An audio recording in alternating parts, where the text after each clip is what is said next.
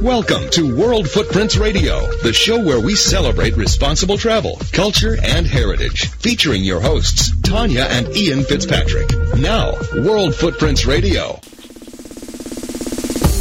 Today on World Footprints, we'll embark on an around-the-world race with skipper Donald Lawson. We'll journey among the people of the rainforest with Maya Rhodes author Mary Jo McConaughey, and we'll discover ethical designs in the fashion house of Aida Fontenot. Hello, everyone. Thank you for tuning in to World Footprints, the leading voice in socially conscious and responsible travel and lifestyle. We're your hosts, Tanya and Ian Fitzpatrick, and we're going on a real eclectic and exciting journey today.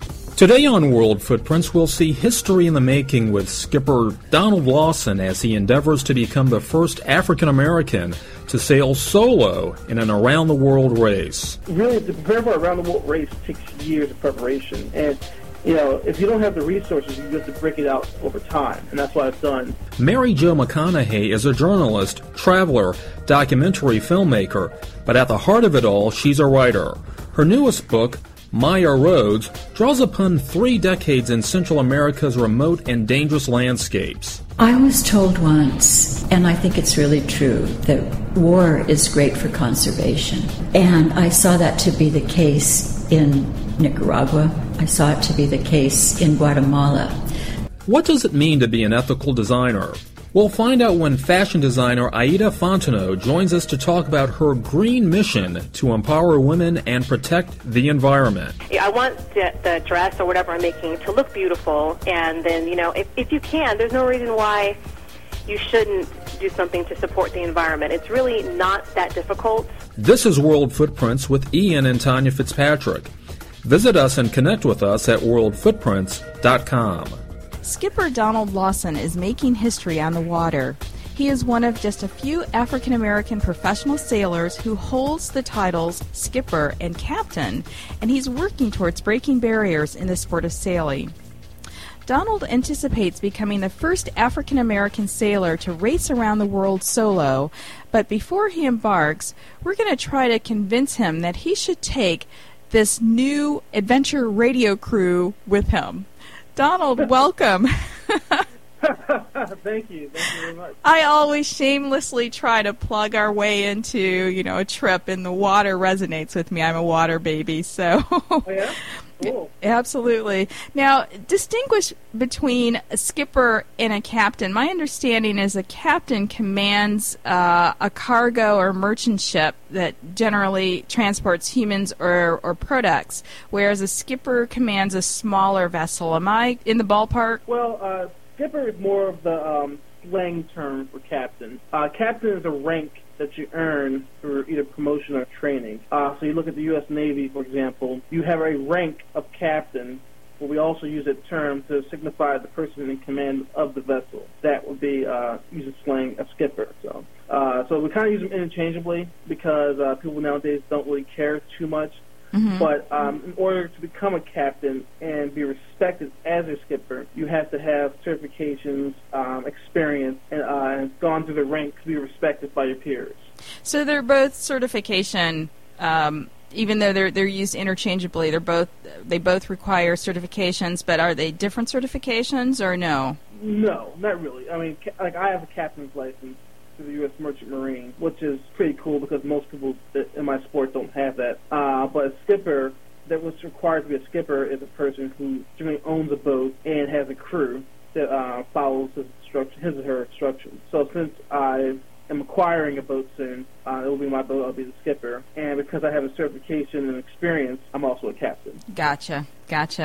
So how long have you been sailing professionally? Professionally, about 10 years. Okay. I began sailing as a kid, 6 years old, by going to camps and actually teaching sailing for about 13, 14 years. But I didn't realize I could get paid to sail until I was in college. And when that happened, I was like, oh, all this time I was working for free. So I started getting paid to race and teach. I haven't looked back since. Where does this love for water exploration really come from? My parents. My mom was a big Trekkie growing up, and she got me into Star Trek as a young kid. And so I started, looking at space and exploration. And But she also kind of tricked me into going sailing as a kid because I had a fear of water. I grew up in the black community. Most of us, don't like being around large bodies of water. But she got me to go, and once I got on the boat didn't sink. It floated nicely, and I got to steer the boat, which was really cool. And I got to the technology involved in the boat. I fell in love with it. And at 6 years old, you got to remember that, I hadn't really ridden a bike much. I hadn't driven the car yet, hadn't been on an airplane yet. So that was my first taste of freedom and excitement, and I started dreaming about sailing around the world, because that's the ultimate thing you can do in the sport of sailing. Mm-hmm. So once that happened, that became my life goal, and I started working toward it in everything I did. Where did you grow up? I grew up in Baltimore, Maryland. It's a little joke. Baltimore County and Baltimore City are kind of two different areas. I started off in Baltimore City, and then my father, once he got his promotions and his job, was able to move out into the county. I went to Woodlawn High School for engineering in the county. So I'm a Baltimore Raven lover, Baltimore crab cake lover. I'm Baltimore for life. Well, you're just up the street from us. We're in Silver Spring. Oh, really? Cool. Yeah. Yeah, so understand the Raven, love for Ravens. I'm a Raven fan by default because of my husband, and certainly the crab cake. So. All right, see? Good man. Yeah. Now you're making, and I understand, the area that you grew up with, and understand the dynamics of growing up in a large city like Baltimore and becoming acquainted with a large body of water, the Atlantic Ocean here for us, for the first time. I understand how frightening that is for a lot of people in the community.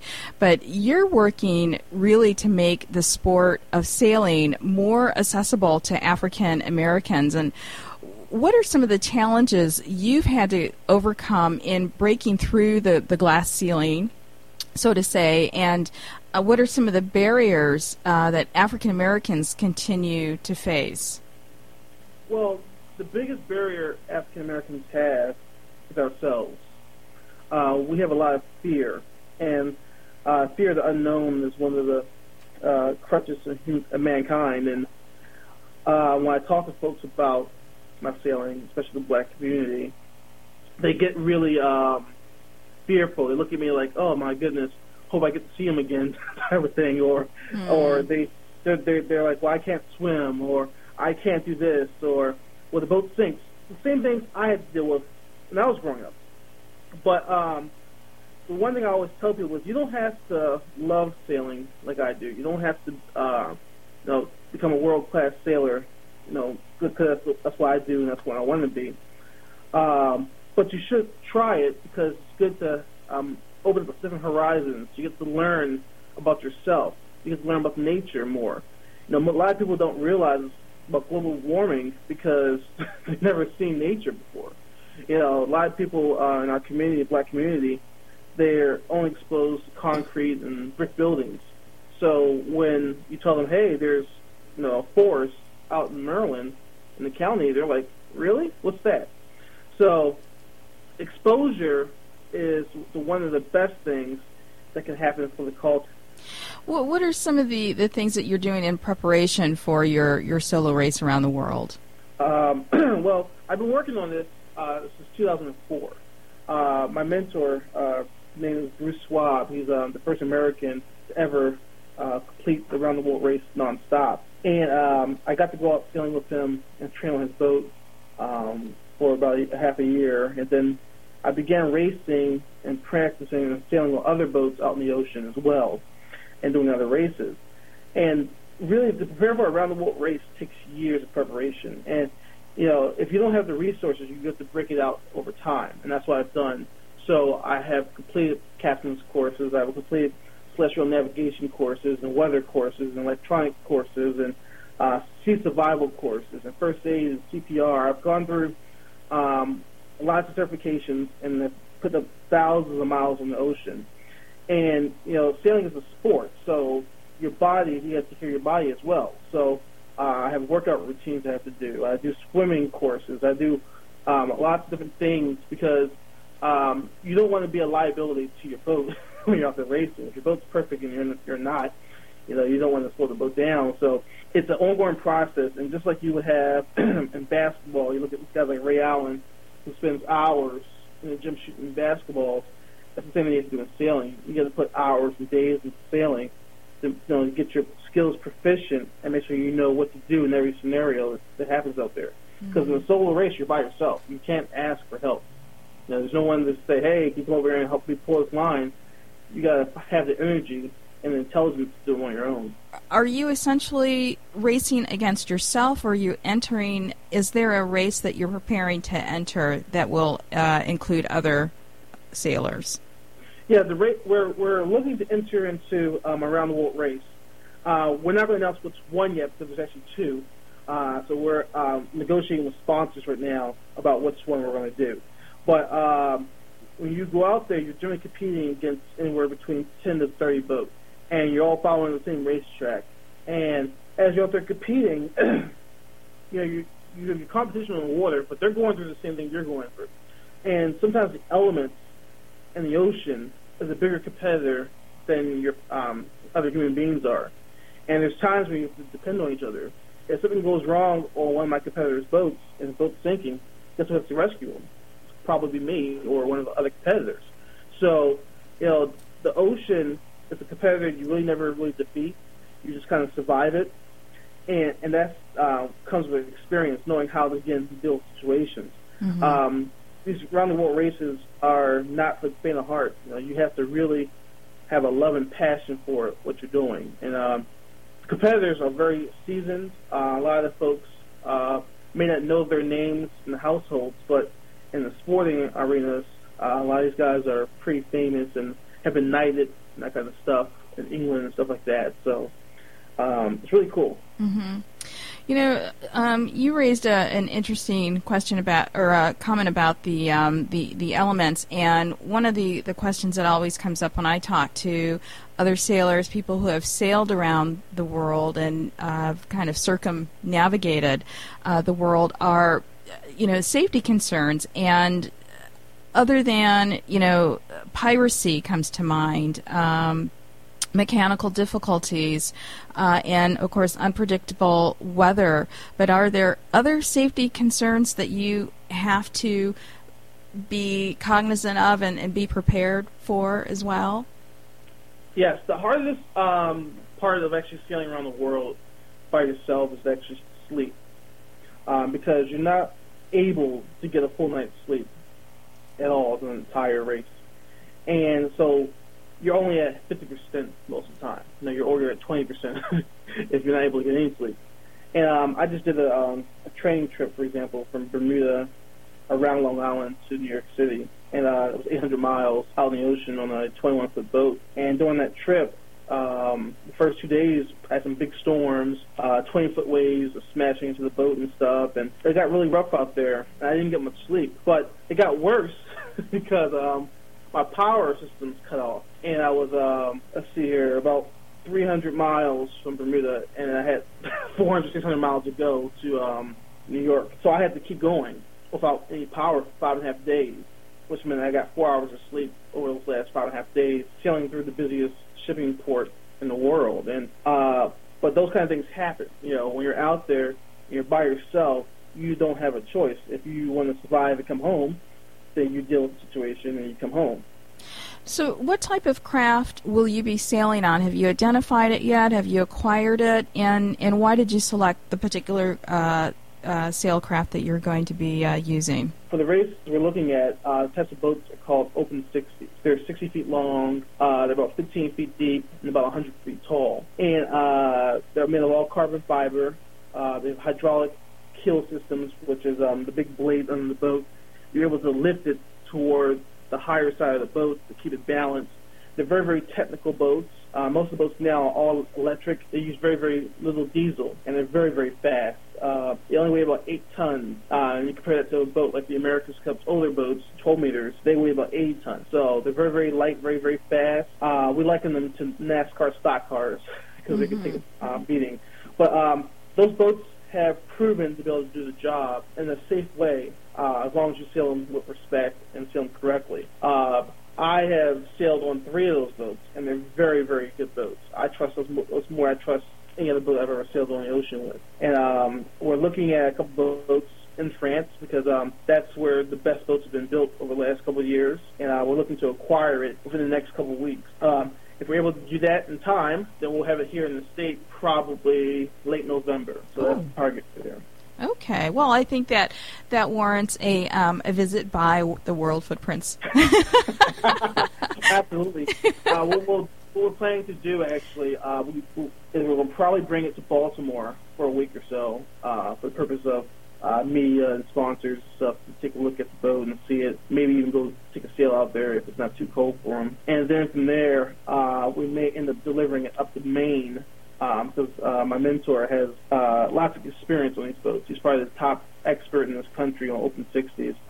So he'll probably have it there out of the water in a hangar to get worked on for a few months. Mm-hmm. And then we'll hit the water again in March, something like that, to begin testing and practicing and stuff. So that's kind of our schedule for the time being. Okay. So this first race that you're planning on, where will it be launching from?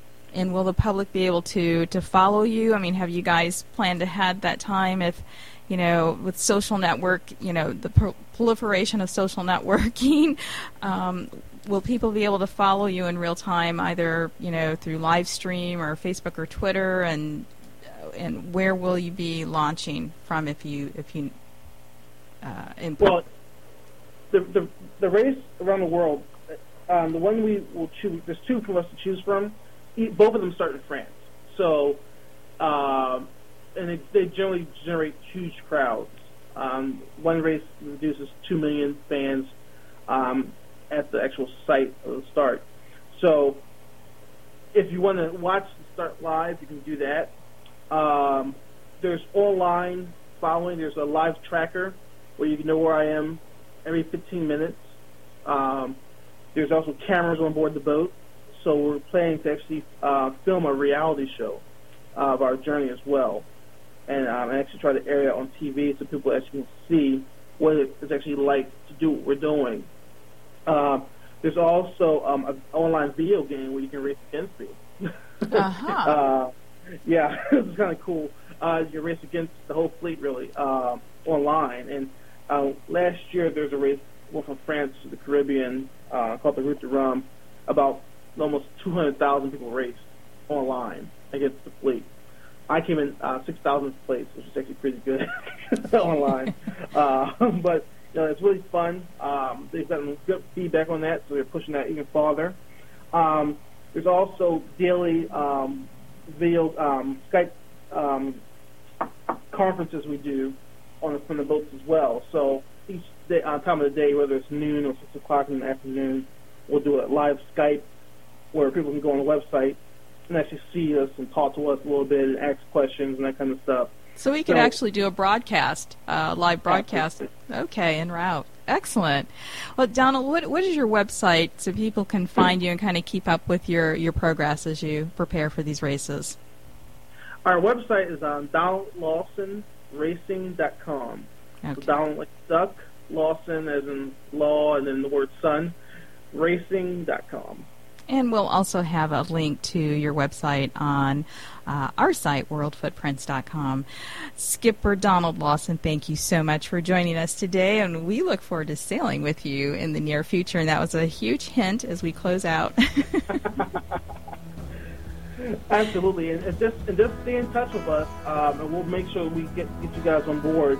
One other side note that's important: our Facebook page, my personal page, is now full. So we created a fan page recently, so people can still follow our stuff through Facebook. So our personal page, Donald Lawson, is full. But Donald Lawson Racing Incorporated, that fan page is up and running now. So you can hop on board there and keep track of what we're doing as well. Excellent. Thank you so much for joining us today. Thank you very much for having us. Appreciate it. Coming up, author Mary Jo McConaughey takes us on a journey through the rainforest. I was told once, and I think it's really true, that war is great for conservation. And I saw that to be the case in Nicaragua. I saw it to be the case in Guatemala. Next, as World Footprints Radio continues. Hi, my name's Timothy Kendrick. I'm Grace Kendrick. And we love World Footprints Radio. And I'm a transplant from Michigan, here in Vancouver, and loving it. We love the radio. Thank you.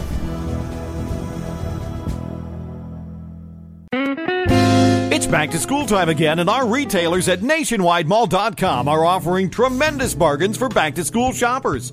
Whether it's grade school or college items you're looking for, you'll find shopping NationwideMall.com will help save you cash. We have a huge selection of stores to assist you with your back-to-school shopping needs. That's NationwideMall.com, America's online shopping mall.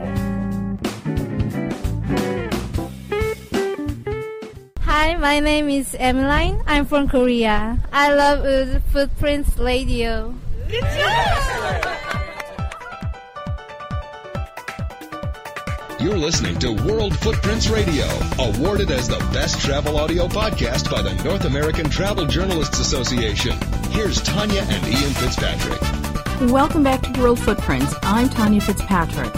As a young woman studying Spanish in Mexico in the 1970s, Mary Jo McConaughey fell in love with the haunting beauty and mystery of the rainforest.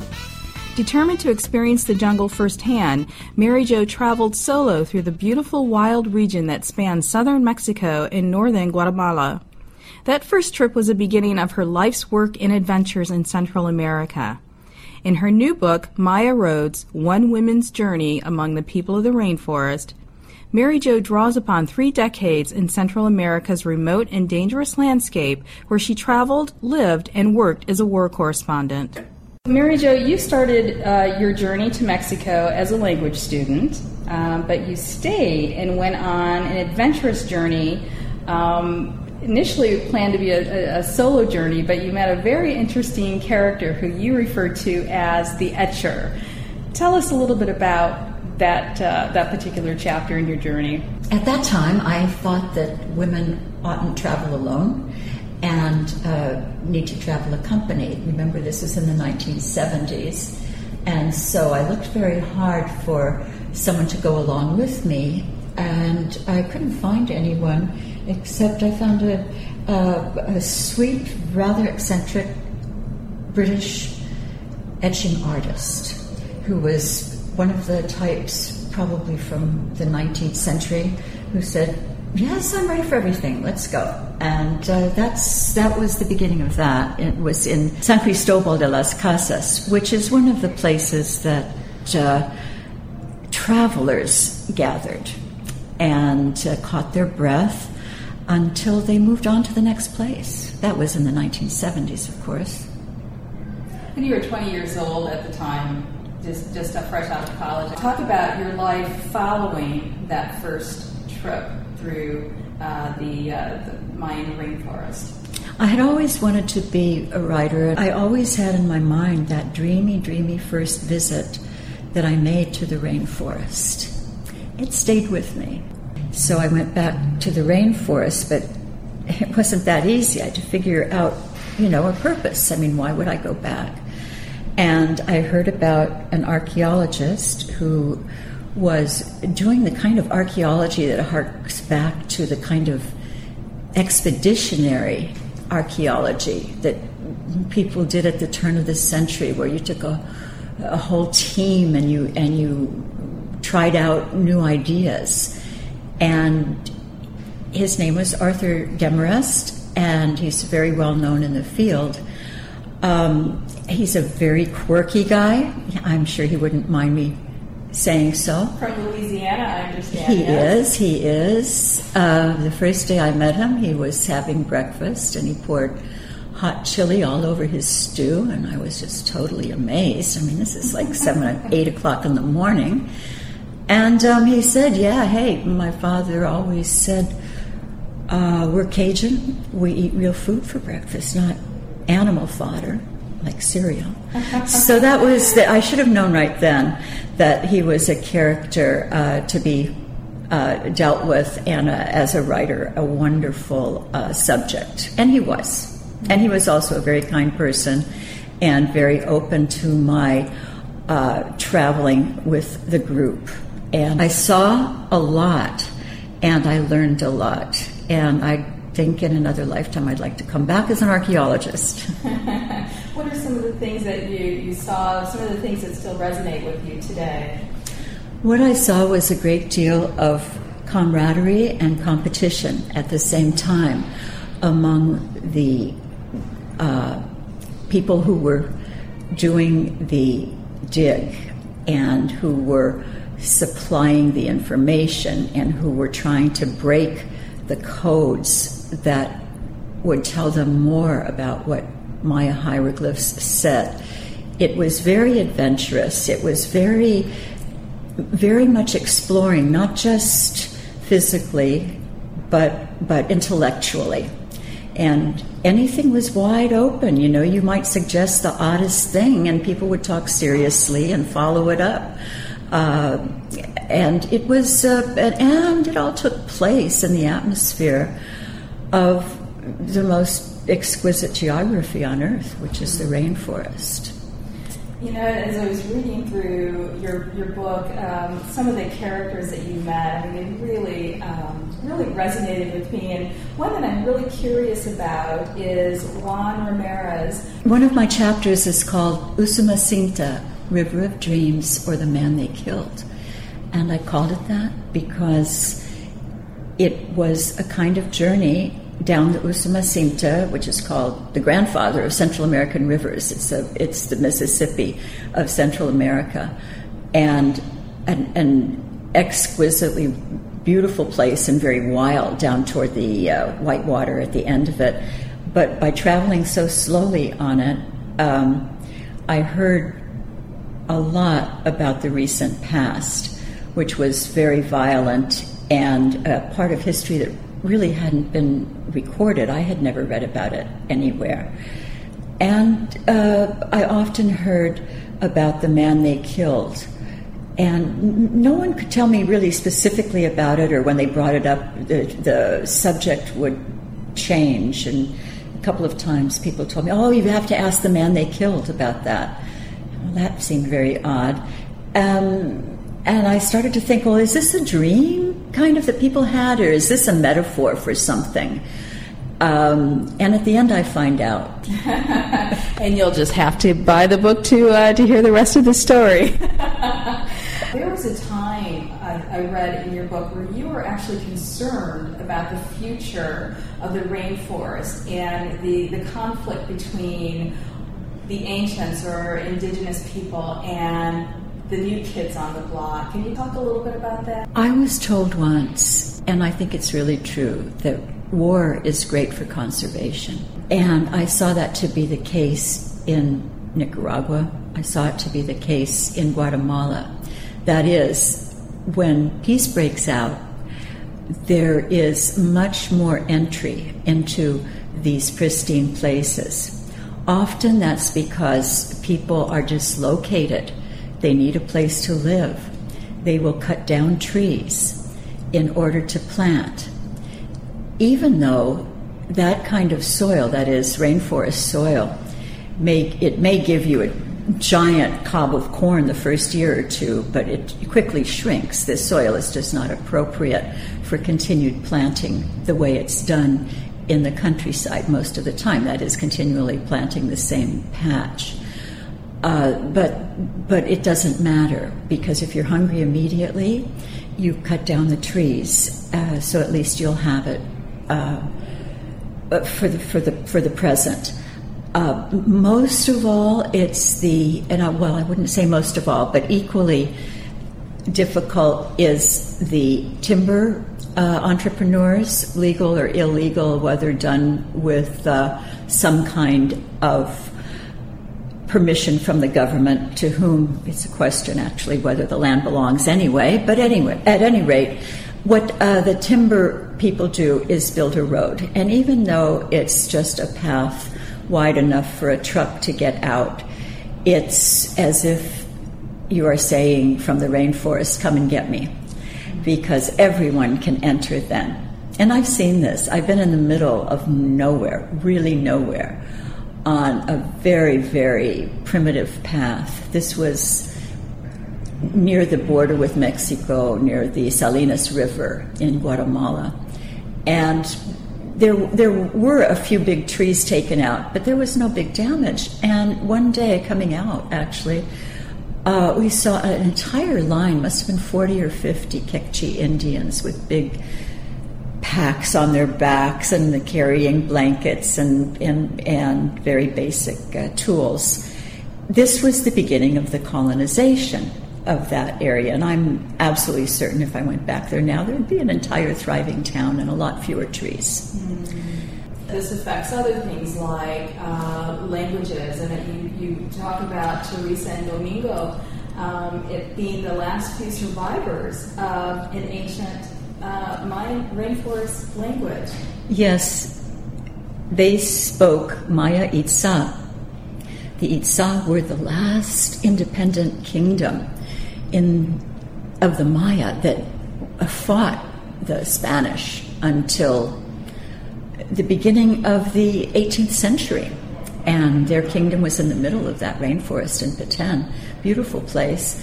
And the people who lived there, who survived, went over to a town, continued to speak their language, until pretty recently, until the 1930s, when a ban was put on speaking indigenous languages by the dictator.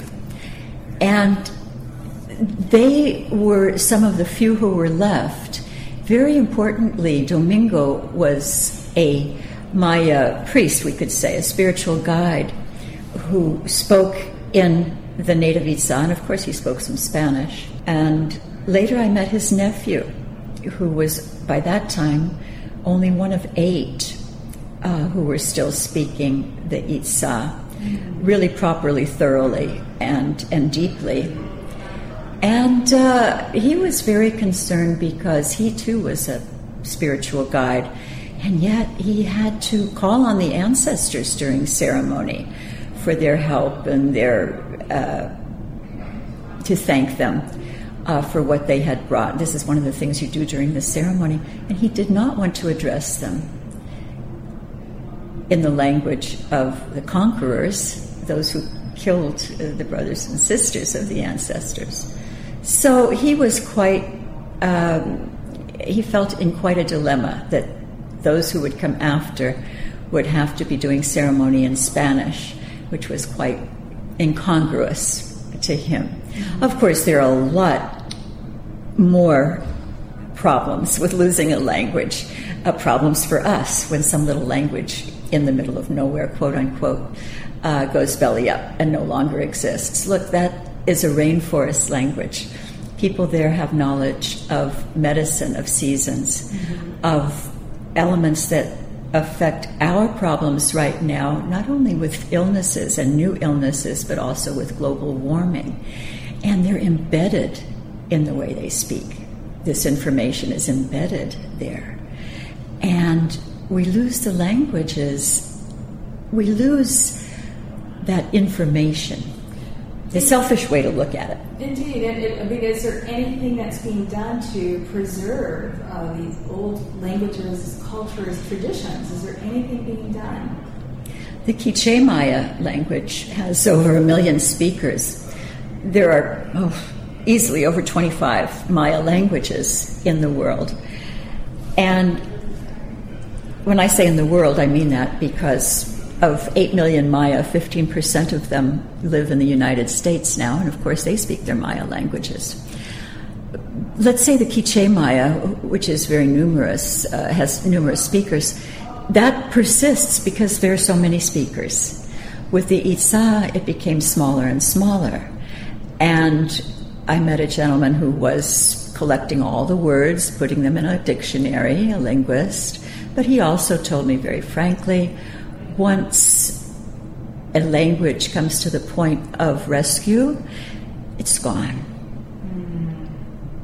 That's a very sad commentary, actually. It's sad, but it's something that we, who are rather aware of this situation, have not done anything about for a long time. And as a result, this is going on. I think people who have information, who have a bit of knowledge of the world, take on a bit of an obligation also to act on it. Not that you can be everything to everyone, but simply traveling is not enough. This book is a travel book, Maya Roads. Of course it has history in it, it has anthropology in it, it has what I think are some rather dramatic human scenes in it. But I call it deep travel. Deep travel means knowing about those among whom you travel, even if it's something you kind of study up on a little bit before you go somewhere. You might not have mastered the language, but you can memorize 50 words. You can memorize 50 words before you go somewhere. And it seems to me that especially these days, when we're so concerned about what people think about us, and that's a fatal concern. That kind of concern can lead to saving lives, or the absence of it can lead to lives being lost.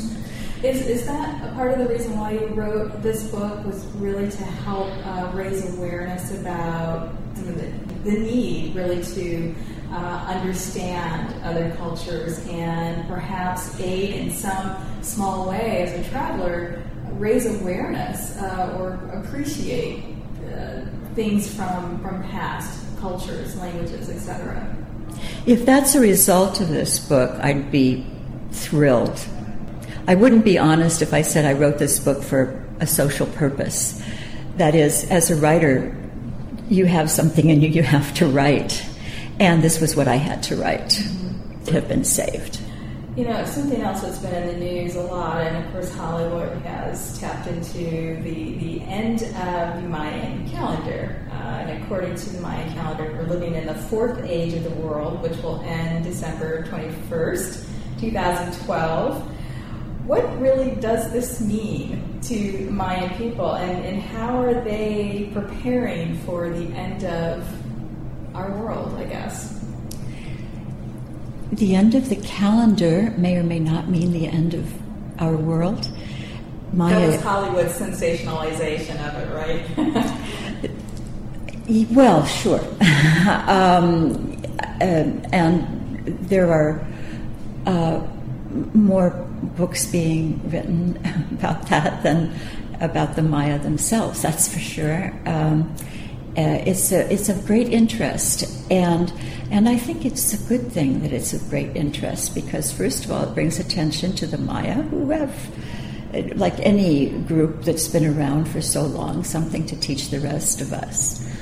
There are 3 Maya calendars. One kind of follows ours because it's a seasonal calendar, it's an agricultural calendar, 360 days. The other's a 240-day calendar, which follows the Maya New Year and has a lot to do with the days on which people are born, and it's interpreted by Maya spiritual guides. And the calendar of which we're speaking here is the 5,126-year calendar, which ends next year. And there are some celestial, that is astronomical, events that are happening that are quite unusual, that correspond to those dates. What Maya talk about when you ask them, especially the spiritual guides, is the concern about the lack of our responsibility for Mother Earth. Mother Earth was created partly for humans and was created for itself, but one of humans' responsibility is Mother Earth. And by shirking that, this is according to the Maya and the Popol Vuh, the Popol Vuh, which is like the Maya Bible, shows how difficult it was to create humans for the gods, for the creator gods. And only when the set that they created who could give thanks and realized who made them and were aware and would use language. That became the human race that we belong to. But only as long as we pay attention. And without paying attention, or with concentrating only on ourselves, for instance, then we sign our own death warrant. And this is the concern. Rather than predicting the end of the world, they don't have to do that.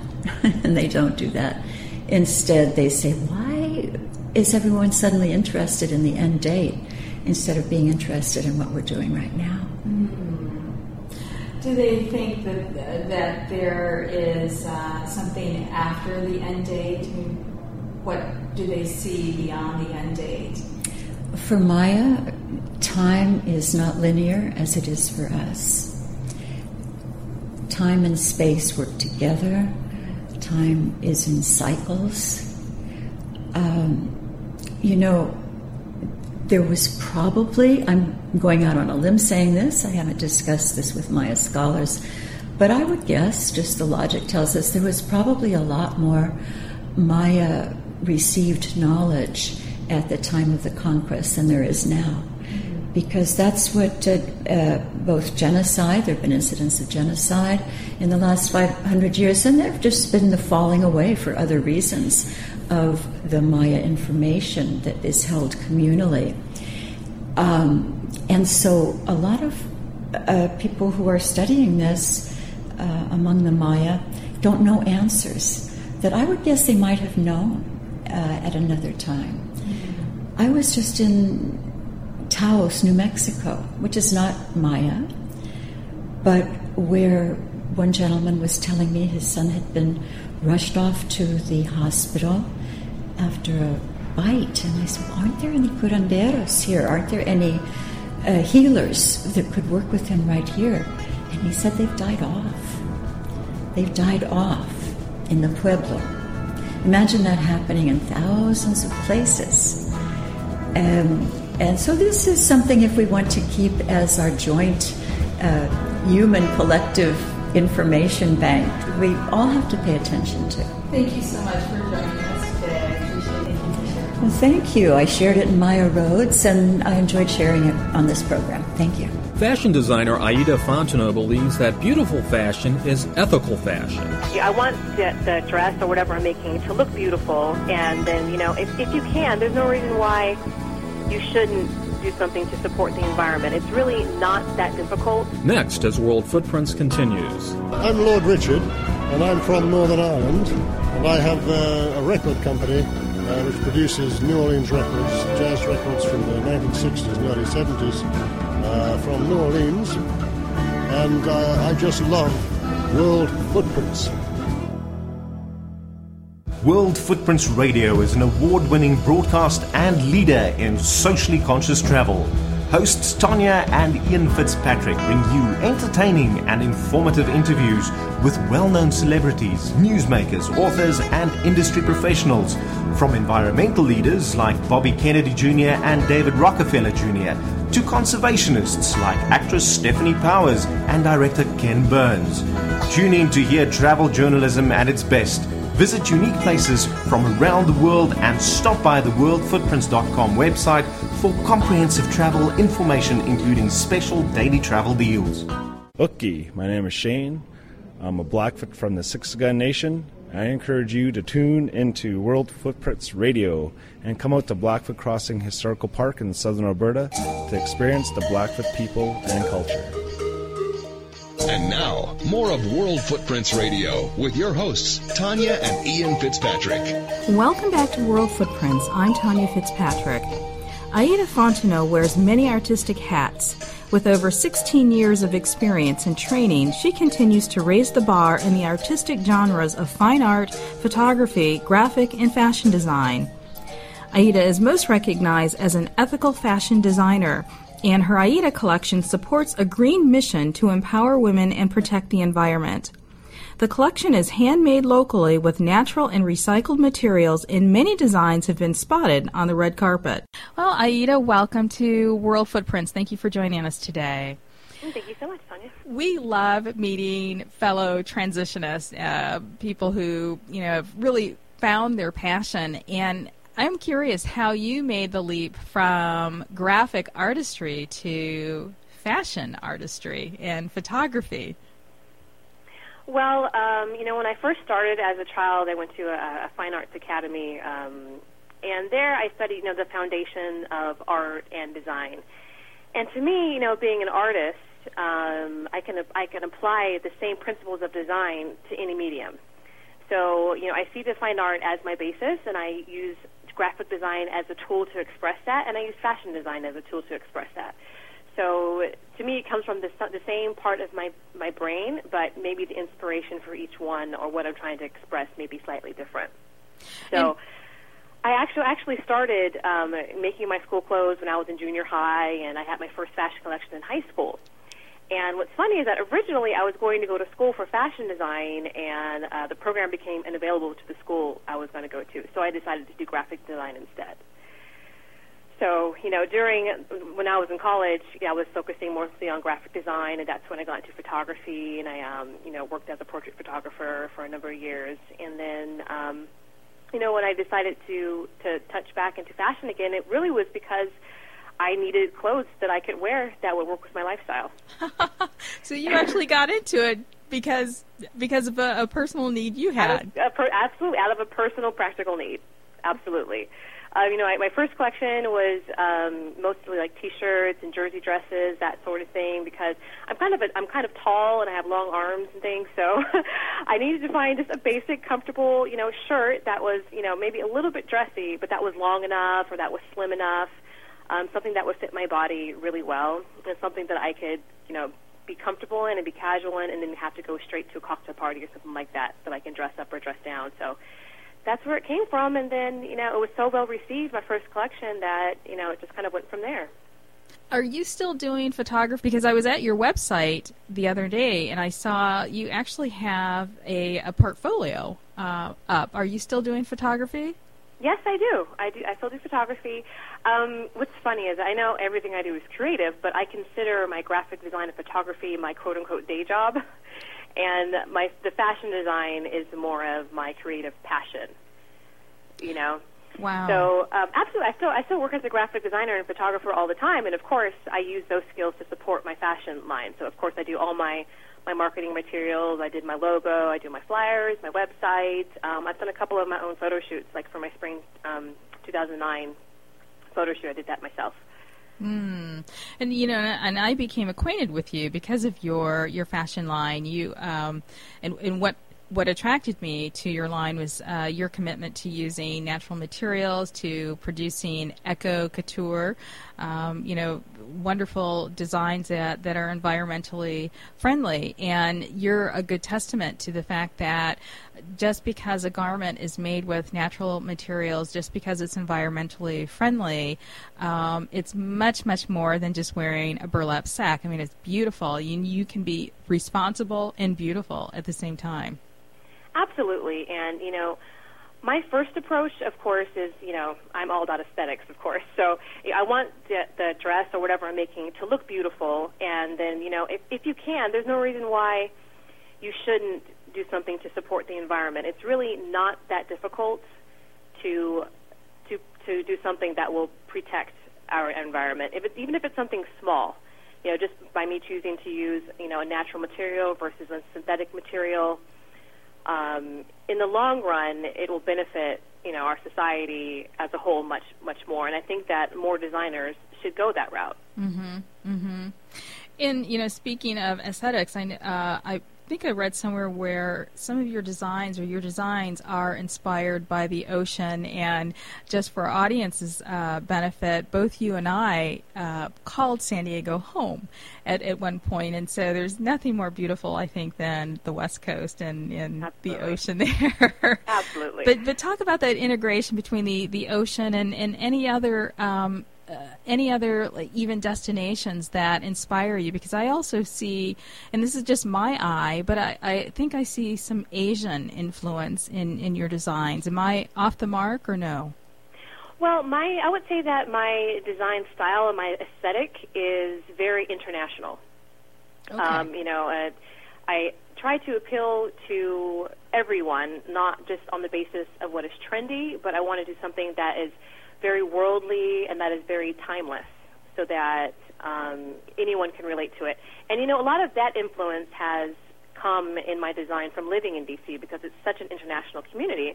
And funny enough, most of the people that have come up to me and said, I really love what you're wearing, if I'm wearing one of my pieces, have been people from other countries.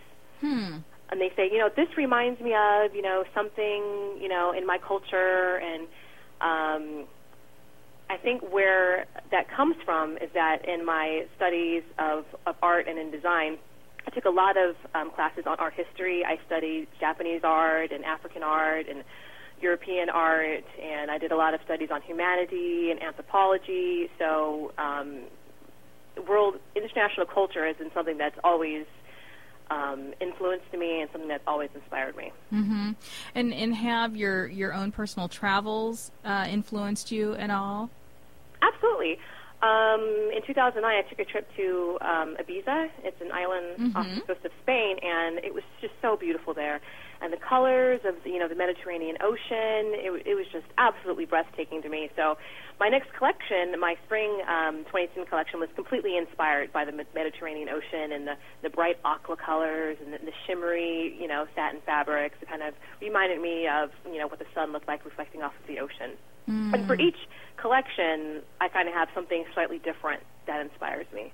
So for my spring 2012 collection that I just showed, that one is inspired by the desert and the sunset in the desert over the desert mountains from where I grew up in San Diego, which is very kind of mauve and taupe with little hints of of turquoise and beige and white, that sort of thing. And what about the flower petal? Where does that come from? Because that's kind of a signature emblem for you. It is. Well, really, that was I've always had kind of a resourceful mindset, I would say.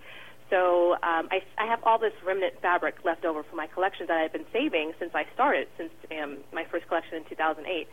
And I had bags and bags of it, and I said, I can't just throw this away. I can do something really beautiful with this. So that's when I, had the idea or the inspiration to create the flower petals. So, I cut the fabric down into smaller pieces and was able to handcraft these flowers from it. And, I think that they're really beautiful. So I decided to incorporate that, into more of my collection, and also found a way to recycle what otherwise would have been discarded. And one of the things that struck me when I first saw your collection in the flower petals is that it was kind of Billie Holiday-ish. Billie Holiday, who I love her music. Wore she had her signature gardenia, and and so in some ways I kind of equate what you're doing with your collection in the flower petal to Billie Holiday, who's I think one of the most remarkable artists of last century and continues to be.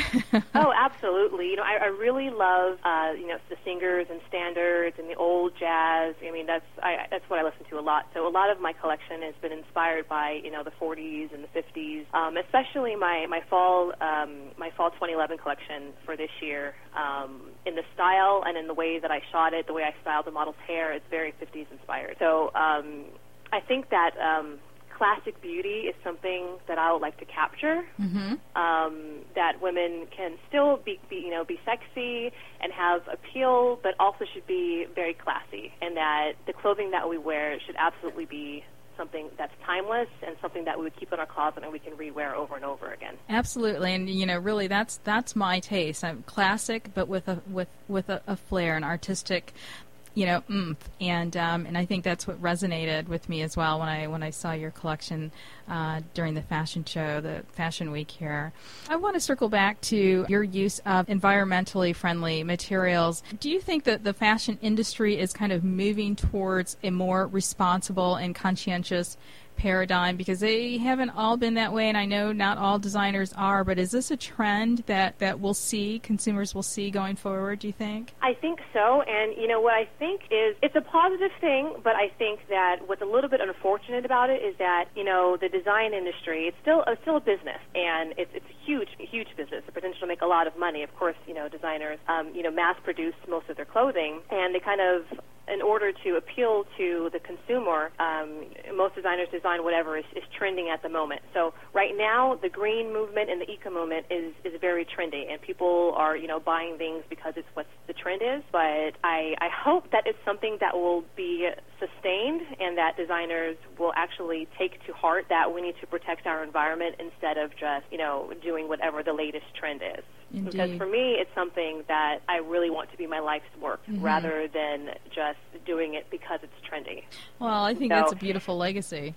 Yeah. I mean, I feel like I would like to make more of an impression on people's hearts rather than just designing for the business side of it. It's something that I really feel passionate about, and I hope, that I will be remembered ultimately as a philanthropist as well as an artist.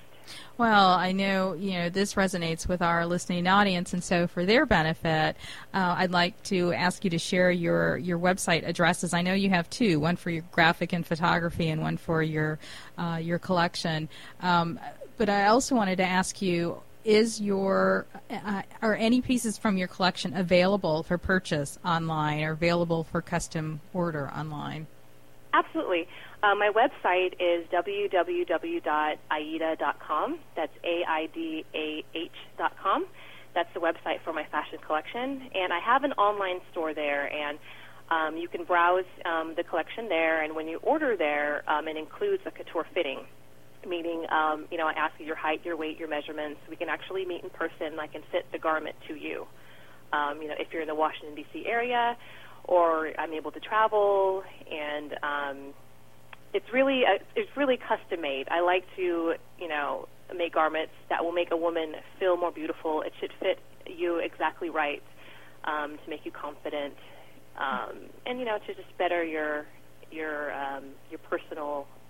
Mm-hmm. I kind of got mixed up there. Could better your personal sense of well-being. Mm-hmm. And how about showings? On your website, aida.com, do you have a list of where your collection may be seen in a fashion show?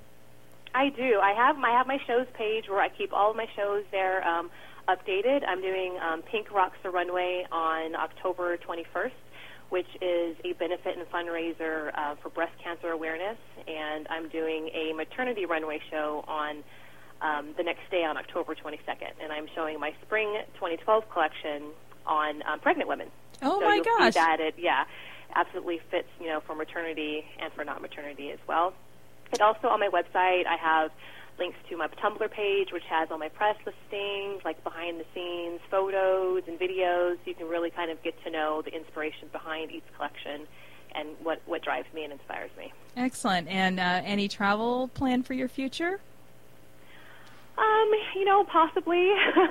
I haven't, settled on one particular place yet. Of course, I'm always going to go home to San Diego, and every time I go home, that definitely inspires me. But, right now I'm already thinking about my fall 2012 collection.